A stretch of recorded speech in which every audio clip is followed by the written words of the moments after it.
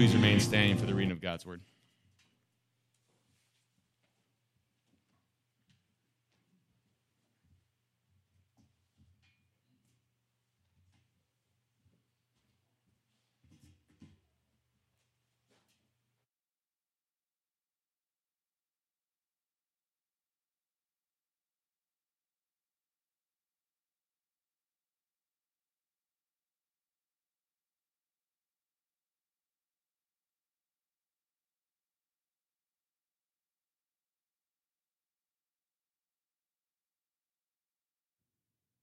Scripture reading today. Oh, that's hot. Our scripture reading today comes from Matthew chapter 11. We're going to be looking at just 5 verses today, verses 25 through 30, where the Holy Scriptures read. At that time, Jesus declared, I thank you, Father, Lord of heaven and earth, that you have hidden these things from the wise and understanding, and revealed them to little children. Yes, Father, for such was your gracious will. All things have been handed over to me by my Father, and no one knows the Son except the Father, and no one knows the Father except the Son, and anyone to whom the Son chooses to reveal him. Come to me, all who labor and are heavy laden, and I will give you rest. Take my yoke upon you and learn from me, for I am gentle and lowly in heart, and you will find rest for your souls. For my yoke is easy, and my burden is light. This is the word of the Lord. Would you pray with me and for me as we go to God's word today? Father, we ask that we would find the rest that you offer in Christ today. If there's one here who has not come to that rest at all, Lord, we ask that today would be the day of salvation for them, where they would see with spiritual eyes the rest that Christ offers.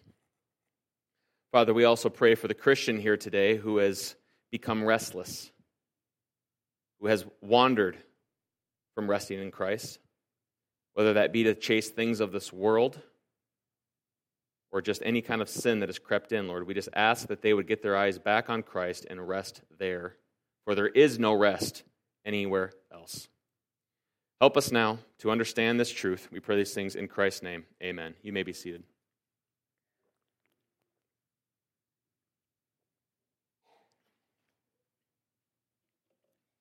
At the age of 53, he had completely lost his ability to sleep. What first began with trouble sleeping at night gradually developed and worsened over time and got worse and worse to the point where he was having speech problems. He had coordination issues. He began to have hallucinations, delirium, and eventually dementia. And then just 4 months after having checked himself into a sleep clinic, trying to get help for his restlessness, he slipped into a coma and he died. And why? Because this Italian man suffered from a rare condition called fatal insomnia. What is that? Well, fatal insomnia is a condition where when you go to sleep, you're neither fully asleep, but neither are you fully awake. And this inability to hit true sleep wreaks havoc upon the body, resulting in the body's complete deterioration. Now, that's the extreme case of sleep deprivation, but even if you don't have that extreme version, fatal insomnia, scientists tell us that if you don't regularly hit the REM stage of sleep, which is the rapid eye movement stage, where your eyes are all fluttering about and you're supposed to be the deep part of sleep, it also can result in severe problems. It can result in tiredness, anxiety, depression. And I didn't know this, even PTSD. It gets pretty bad. And though a lack of enough REM sleep might not outright kill you, it can certainly lead to devastating effects upon your life. In fact, not only do Americans spend over $1 billion a year treating sleep conditions, research have estimated that the decreased productivity due to sleep deprivation has an economic hit of more than $12 billion a year. It's quite the impacting problem. And why? All because people are struggling to get the rest that their bodies truly need. When it comes to rest, even if you aren't one of the 70 million people who suffers from some kind of sleep disorder, which is about 30% of the adult population, the reality is Every single one of us, 100% of humanity, is born with a spiritual sleep disorder that is infinitely more dangerous than even fatal insomnia. It's not just in the spiritual sleep disorder, it's not just a lack of quality of spiritual rest. It's not just a lack of enough quantity of spiritual rest. It is spiritual fatal insomnia, which results in just that every time, which is spiritual death. See, like fatal insomnia, spiritual fatal insomnia leaves our spiritual bodies completely unable to rest, unable to be rejuvenated, restored to good spiritual health, and because of our spiritual inability to find true rest, every single one of us eventually withers away and dies spiritually. You believe that? That's how we're born. That is how all of us come into this world, and it is the inevitable path that we follow, which leads to our destruction. And while there is no cure for the physical condition of physical fatal insomnia, thankfully, though, there is a cure for the spiritual condition of it, and that cure is found in our passage this morning. That's exactly what Jesus is offering us a cure for: spiritual fatal insomnia. And that cure is found in our text, which we just read, which is Matthew chapter 11 and verse 28, and here's what it reads. Come to me, all who labor and are heavy laden, and I will give you rest. Make no mistake about it, this is the only cure for spiritual fatal insomnia. There are no other cures. There's no other treatment at all for it. And so if you want the cure for spiritual fatal insomnia, you've got to go to the cure giver. If you want the cure, you need the rest that he offers. And you need to experience that, not just in part, but fully. And so if you want to experience that, maybe for the first time, or more fully as somebody who has come to rest in Christ, then look with me at Matthew chapter 11. Turn your Bibles there, where we're going to look at verses 25 through 30, where we are going to find the three things that we must know to find true rest. Because without these three, you will not have true rest. To find rest, we must know the problem of rest, the path to rest, and finally, the person of rest. There is so much here in this text. If you would pray for me throughout this sermon, I would appreciate that. Why is there a problem of spiritual restlessness?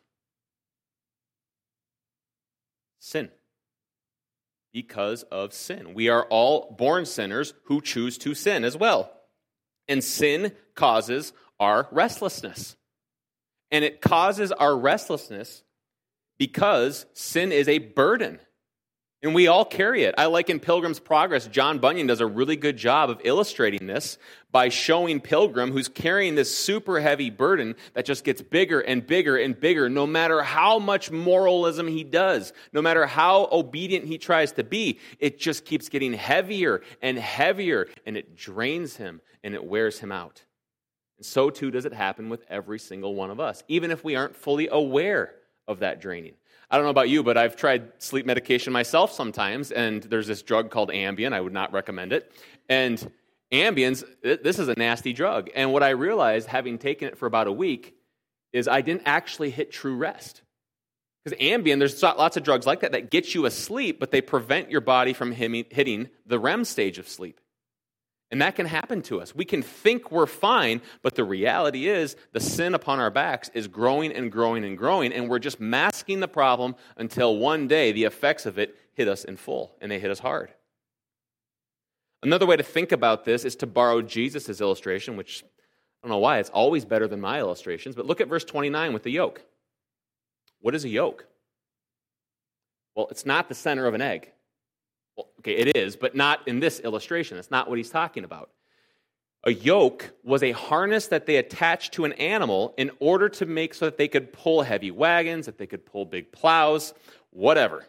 It made so that they could pull heavy objects. And if back then, if you were going to pull really heavy objects, what you typically would do is you would put two animals together. Because, if you put two animals together, that's better than one. And this was the old school method of adding more horsepower to your pulling, which actually is where horsepower comes from, now that I think about it. But when it comes to this yoking, If you know anything at all about yoking, you know that you can't mix two animals together for the yoking, right? Like you can't take a donkey and mix that with an ox and get good results out of that. Now, why can't you do that? Well, it's not just because Deuteronomy 22:10 says not to. It's because they won't work together in tandem. They won't work in sync. It's not going to work. They have different paces. They have a different stride, different strengths, and different speeds. And because of this differences between the two, one's trying to go at this pace, one's trying to go at that pace, all those sorts of things, they cannot be yoked together. And if you try to yoke them together, what's going to happen? You're going to hurt the animals. It's not going to go well. Not only will you just tire them out, but like we just said, you can end up hurting them. Now, here's the thing. Every single one of us is yoking ourselves to something in our lives in order to try to carry that heavy burden called sin that we just talked about. We're all trying to do this. Even if you don't think you're trying to do this, you're trying to do this. You're yoking yourself to something. I don't care who you are. Deep down inside, you know there's something that is making you tired. You know there is something that is making you restless. And that something is called sin, whether you know it's sin or not. Sure, not everyone calls it that, but make no mistake, every one of us, even the most oblivious, self-aware, lacking, obtuse nitwit, knows that they have a problem. They do. And that's why we try to cover up said problem with all these things, with all these masks. How do we try to deal with the problem? By yoking ourselves to someone or something that we believe will help us carry this heavy load. We all do this.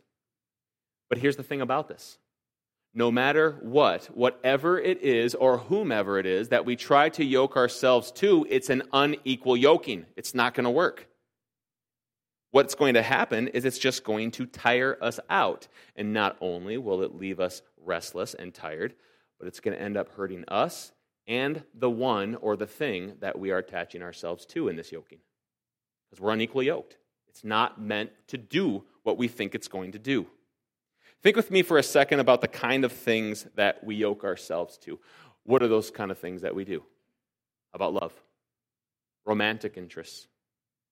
We look to our spouse or that special somebody to bring us the rest from the burden that we carry. But it doesn't work. It can't work. And if we insist on forcing that relationship to bring us rest through this unequal yoking, we're going to damage the relationship, aren't we? Absolutely we will. We're going to damage the relationship greatly. This is why you will often find a spouse who's too scared of their love interest, of their spouse, to lovingly confront them. They sit by and just become a doormat because that relationship and that false peace that's in their relationship is an idol to them. It's what they're looking for to find rest for their souls.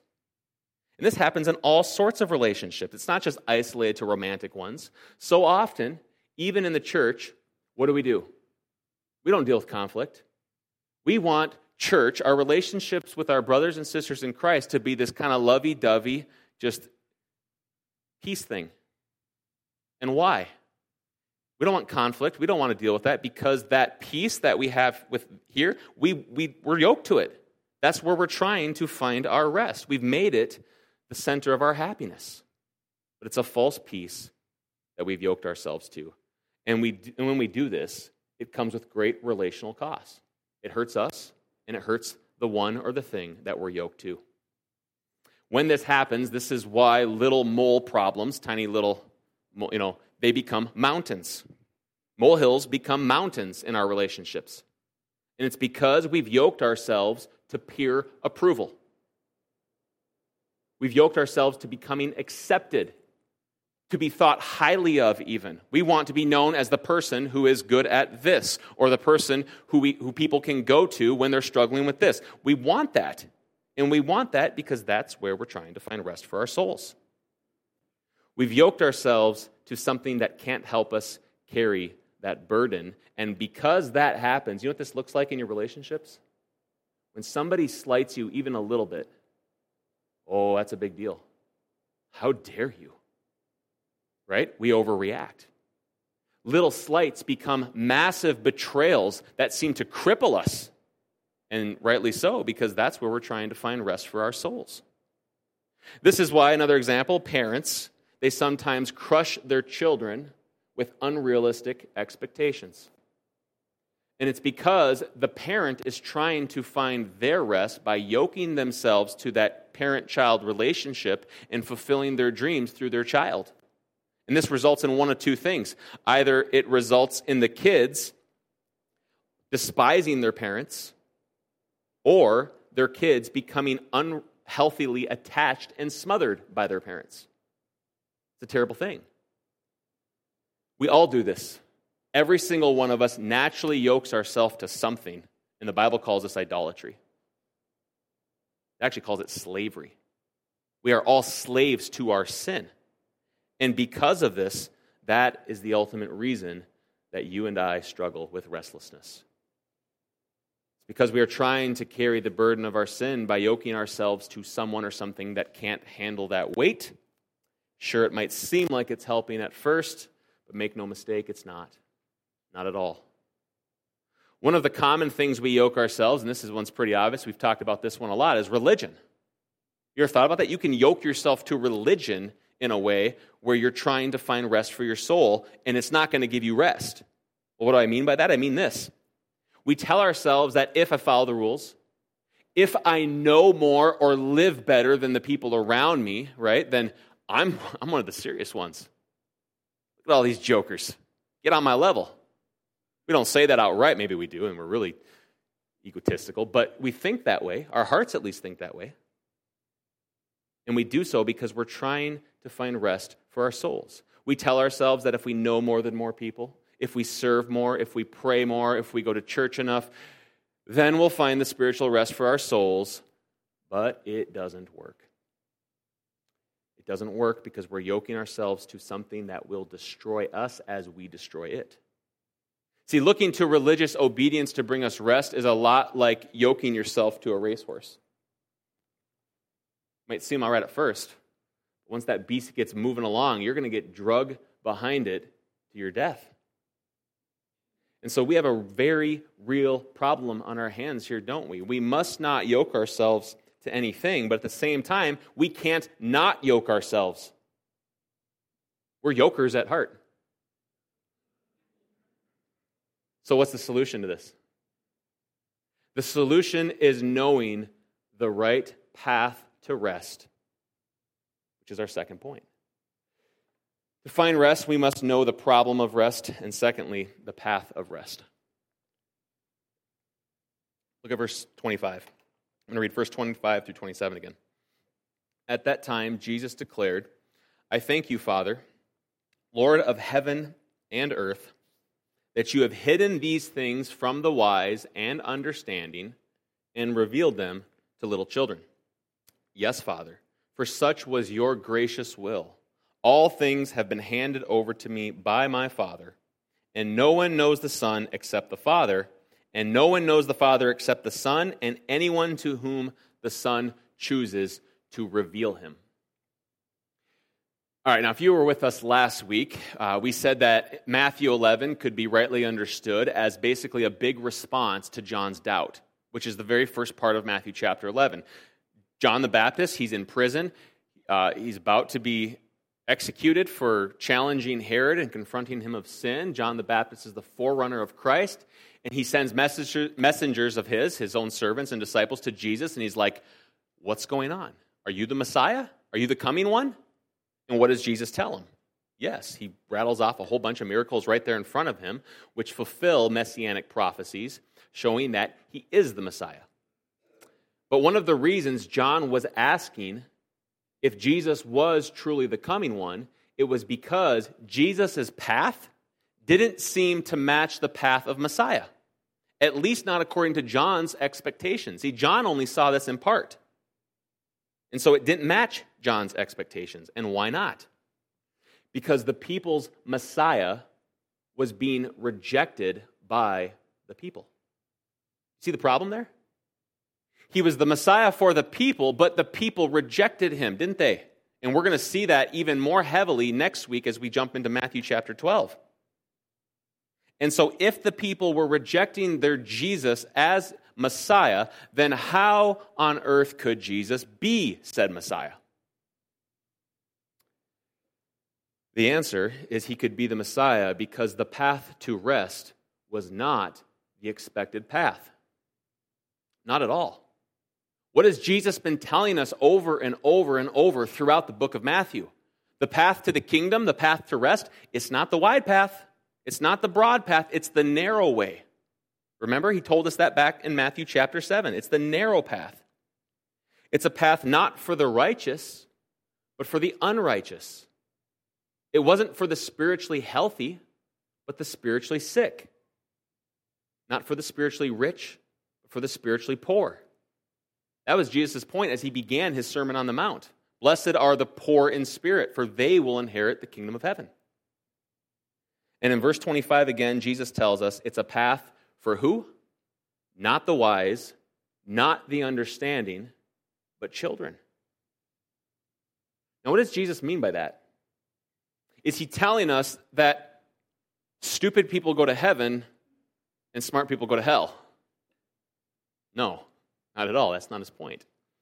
Jesus' point is simply this, that people who have yoked themselves to their own wisdom, to their own understanding, are actually fools. In the gospel, we call this the great reversal. And it's this: the first will be last, and the last will be first. That's Jesus' whole point.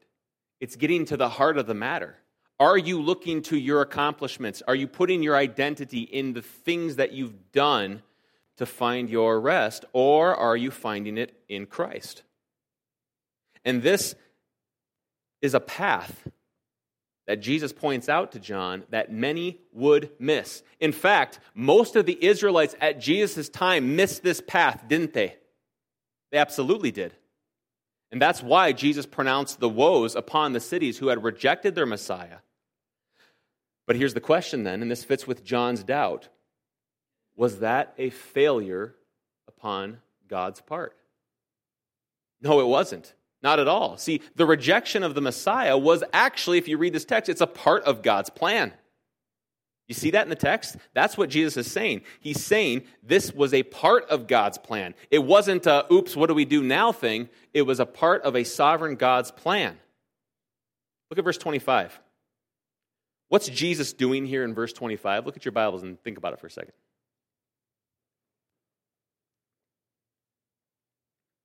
What Jesus is doing right at the start of verse 25 is he's praising God. And why? What's the reason for his praise? Well, he begins praising God the Father, his Father, showing intimacy and closeness between God the Father and Christ, his Son. And he calls him the Lord of heaven and what? Earth. And why is he the Lord of heaven and earth? I think it's because he's the Lord of heaven and earth, not just heaven. He's the sovereign Lord of heaven and earth. His will is law. What he desires comes about because he is the sovereign Lord of heaven and earth. And so why is Jesus praising God the Father, the Lord of heaven and earth? Look what he says. Because God has chosen to do what? Hide these things from who? The wise and the understanding. God's doing that. He's hiding these things from the wise and understanding. Now, what are these things? Well, it's quite obvious in this context. It's God's revelation to man. It's God's plan and works in heaven and on earth. It's everything that God was doing, and primarily what he was doing through his Son, Jesus Christ, who was the Messiah, which is all of Jesus' life and mission. That was these things that Jesus is talking about. It's the salvation. It's bringing salvation to humanity. It's bringing rest to the restless. That's what he's talking about here. And so here is Jesus praising God for doing something that offends our sensibilities. He's praising God for hiding these things from basically all of Israel. This is remarkable stuff. And if that doesn't trigger us Western Americans enough on its own, keep reading through verse 27. What is Jesus saying in verse 27? He's saying that God the Father has done what? He's then handed all these things over to Christ, his Son. No one knows the Father except for the Son. That's the only path to the Father. Jesus says, I am the way, the truth, and the life. No one comes to the Father but by me. Period. Full stop.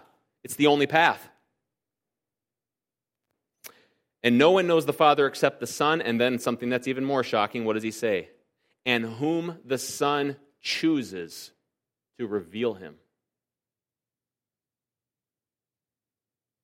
You can try to spin that statement any way you want so that it doesn't offend our individualistic Western sensibilities. Good luck. You're going to need it. This is a hard saying, is it not? It's self-evident. It's straightforward. There's not much debate about these verses and what they're saying. There's no way around it. Verses 25 through 27 are high sovereignty verses, even if we don't like it. That's what they're saying. This church is sovereign grace at its finest. God is bringing about his sovereign saving will. How? Ephesians 1 tells us how. According to the pleasures of his will, which is very similar to what verse 26 says. Look at, in accordance to what? His gracious will. That's what's decided, these things. He has decided to hide these things from the wise and instead to reveal them to who? To whom the Son chooses. It's a hard saying. I get it. It offends us. It seems unfair to us. It seems downright scandalous to us. And yet, here's the thing, for the childlike heart, this actually is a wonderful, glorious, beautiful sovereign grace that saves not the wise, not the rich, not the powerful, but whom? Those who realize, rich and poor alike, that before God they are completely spiritually bankrupt and found wanting. Do you see why Paul says in 1 Corinthians chapter 1 that the word of the cross is foolishness to those who are perishing? And again in chapter 2, he says the natural man does not accept the things of the Spirit of God because they are folly to him. And why are they folly to him? Because even the foolishness of God is greater than the wisdom of man. That's Paul's point in those opening chapters. The gospel of Christ Jesus is for the meek and the weak, not the prideful and the strong.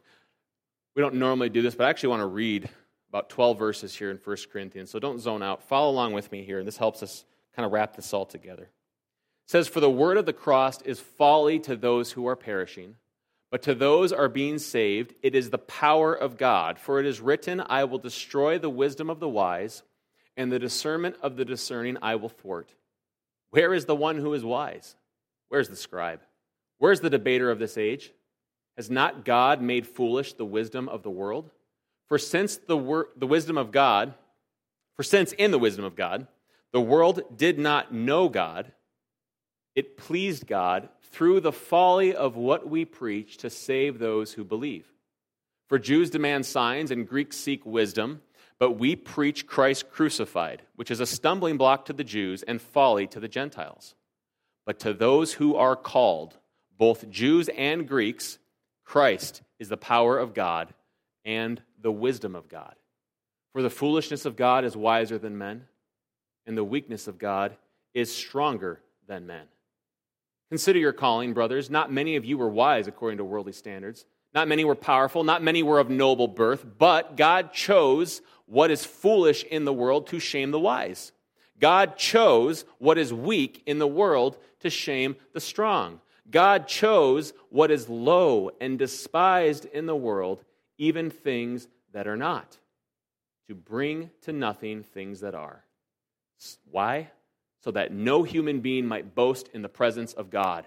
And because of him, you are in Christ Jesus, who became to us wisdom from God, righteousness and sanctification and redemption, so that, as it is written, let the one who boasts boasts in the Lord. The gospel of Jesus is for the meek and the weak, not the prideful, not the strong. It is for little children, those with childlike faith who place their trust in God, not themselves, not the wise, not the understanding, who were smart enough to figure out God's plan of salvation. No, the wisdom of God, in the wisdom of God, He sovereignly chose to save the spiritually blind, the spiritually lame, and the spiritually dead. And He chose to save them upon the narrow path of grace. And that is the path that all little children of faith walk upon, which alone leads to rest for our souls. And why? Because the path of grace is where they find ultimately the person of rest who alone gives rest to those who labor and are heavy laden. Which leads us to our final point. To find rest, we must know the problem of rest, the path to rest, and finally, the person of rest. Verse 28, "Come to me, all who labor and are heavy laden, and I will give you rest. Take my yoke upon you, and learn from me, for I am gentle and lowly in heart, and you will find rest for your souls, for my yoke is easy, and my burden is light." If you notice in this passage, Jesus doesn't say, "Come to me, and I will completely remove the yoke of bondage upon you, and you will be free of yokes." Doesn't say that, does He? No, He says, "Come to me, and I will give you a yoke that brings rest." You see how amazing this statement is? It's self-obviously true. It's ridiculously profound. In Matthew 23, Jesus speaks of the yoke, of what is the kind of yoke that the Pharisees offered the people, and what kind of yoke did the Pharisees offer the people? It was a heavy burden. That's what it was. It was impossible to bear, Jesus said. It weighed them down, calling them to a righteousness of their own that we know was unattainable. And so instead of looking to the righteousness that comes from God graciously to all who would believe in Him as children of faith, these religious leaders encouraged people to look inwardly to their own self-righteousness. And that was putting a heavy burden upon them. But wait, I'm confused about these verses here in this passage, because I thought this salvation was only for those whom the Father chooses. We just talked about that. What's going on here? Isn't that what Jesus says in verses 25 through 27, that only those whom the Son, God chooses to save will be saved? Is that what He's saying? Yeah, well, yes, it is. But don't miss the point here. And hear me when I say this. Don't zone out, or I'll get a phone call or an email from you, and I'll say, you didn't listen to the rest of the sermon. Here's the point here. Do you see the mystery of the sovereignty of God and the responsibility of man completely at work in this text? It's kind of wrapped in a sandwich of it if you actually look at it. Because what's happening here is, look at verses 20 through 24. This is what we looked at last week. This is where Jesus is denouncing the unbelieving cities who refuse to repent and trust in Him as their Messiah. And why would you denounce them? Why would you critique them for something? I mean, that's like being upset that the sky is blue if it's all just determined. Like, why is He doing this? Why is He holding them responsible? Well, I think it's because we're responsible for our sin, aren't we? Absolutely we are. But then again, as we just saw in verses 25 through 27, Jesus is not just acknowledging God's sovereignty in all of this, but He's praising God for hiding the light from those cities whom He just held accountable for rejecting the light. This is marvelous stuff. I don't know how to make sense of this. It is a mystery, a profound mystery, as Paul calls it.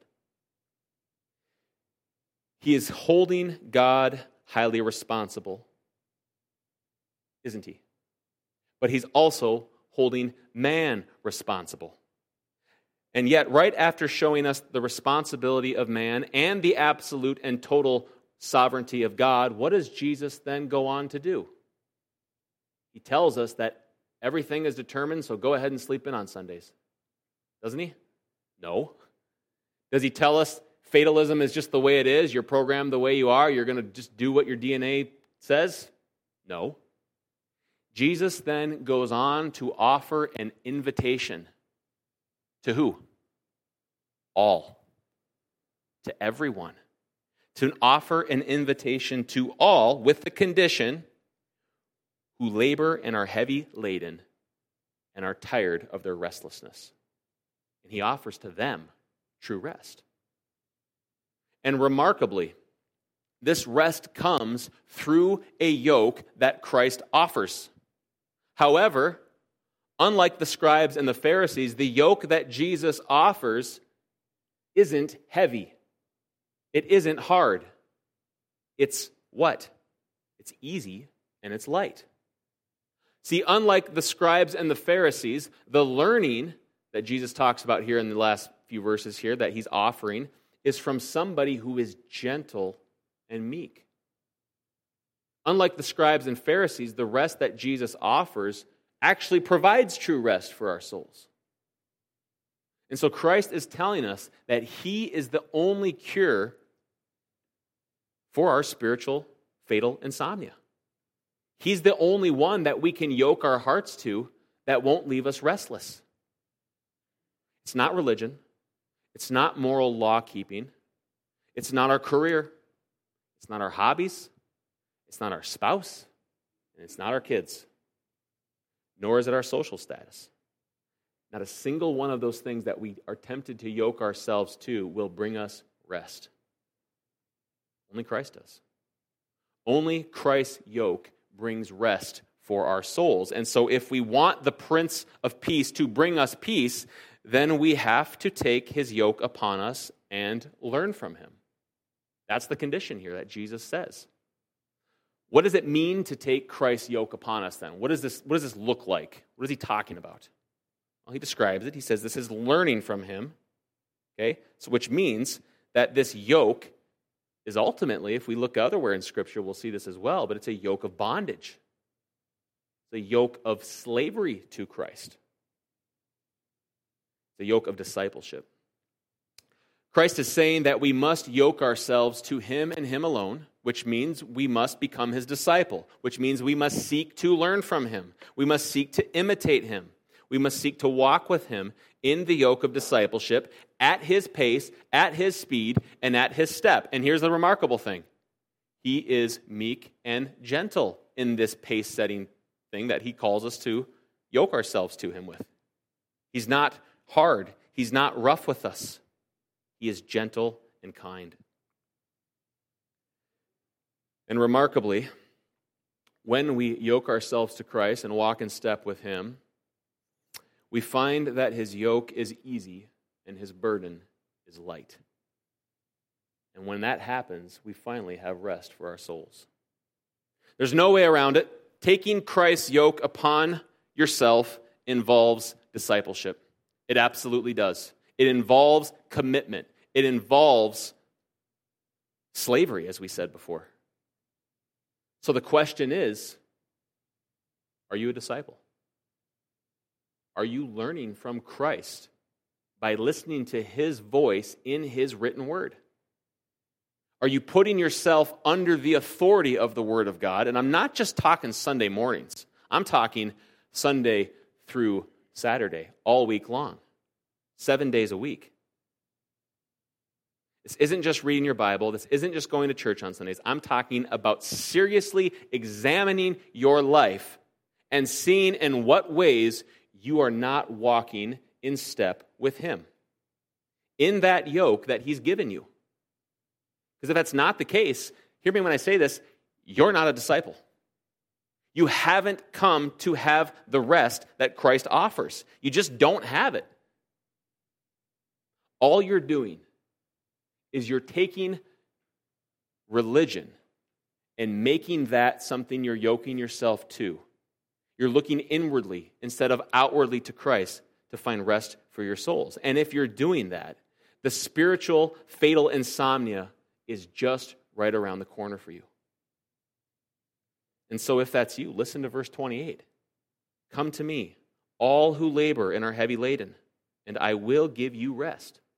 Take my yoke upon you and learn from me, for I am gentle and lowly in heart, and you will find rest for your souls. For my yoke is easy and my burden is light. For those who come, those who labor, those heavy laden souls who come to Christ, they find something remarkable, don't they? You find that verse 30 is absolutely true. For the yoke that Christ offers, though, yes, it is a yoke of bondage to him, it is a yoke of slavery, as we said, it is ultimately a yoke that is easy and light. And why is this yoke easy and light? It's because Christ bore the hardest and the heaviest of yokes that you and I deserve to bear. And he bore this upon the cross. The burden we carry was sin. We began with that, talking about our sin, talking about our problem. And it was a burden that absolutely would have crushed every single one of us under the weight of God's divine wrath and judgment. Nobody would have survived that.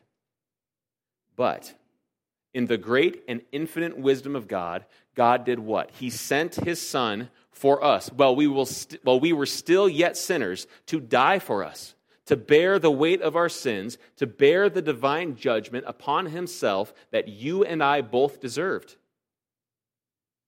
And so because Christ labored, because Christ was stricken and heavy laden, because Christ bore the hard and heavy yoke of God's divine justice, that is why he can now offer every single one of us a yoke which is easy and a burden which is light. So here's the question for us. Is your soul laboring? Is your heart restless? Are you heavy laden? If so, behold your Savior. Turn to Christ, who alone will bring rest for your souls. Father, I pray for us now, Lord, that we would be able to find full rest in you, that we wouldn't wander from that state of rest, but that we would walk with you in the yoke that you've provided, which is gentle and light. Father, I pray for the one here today who may not realize that they are actually restless.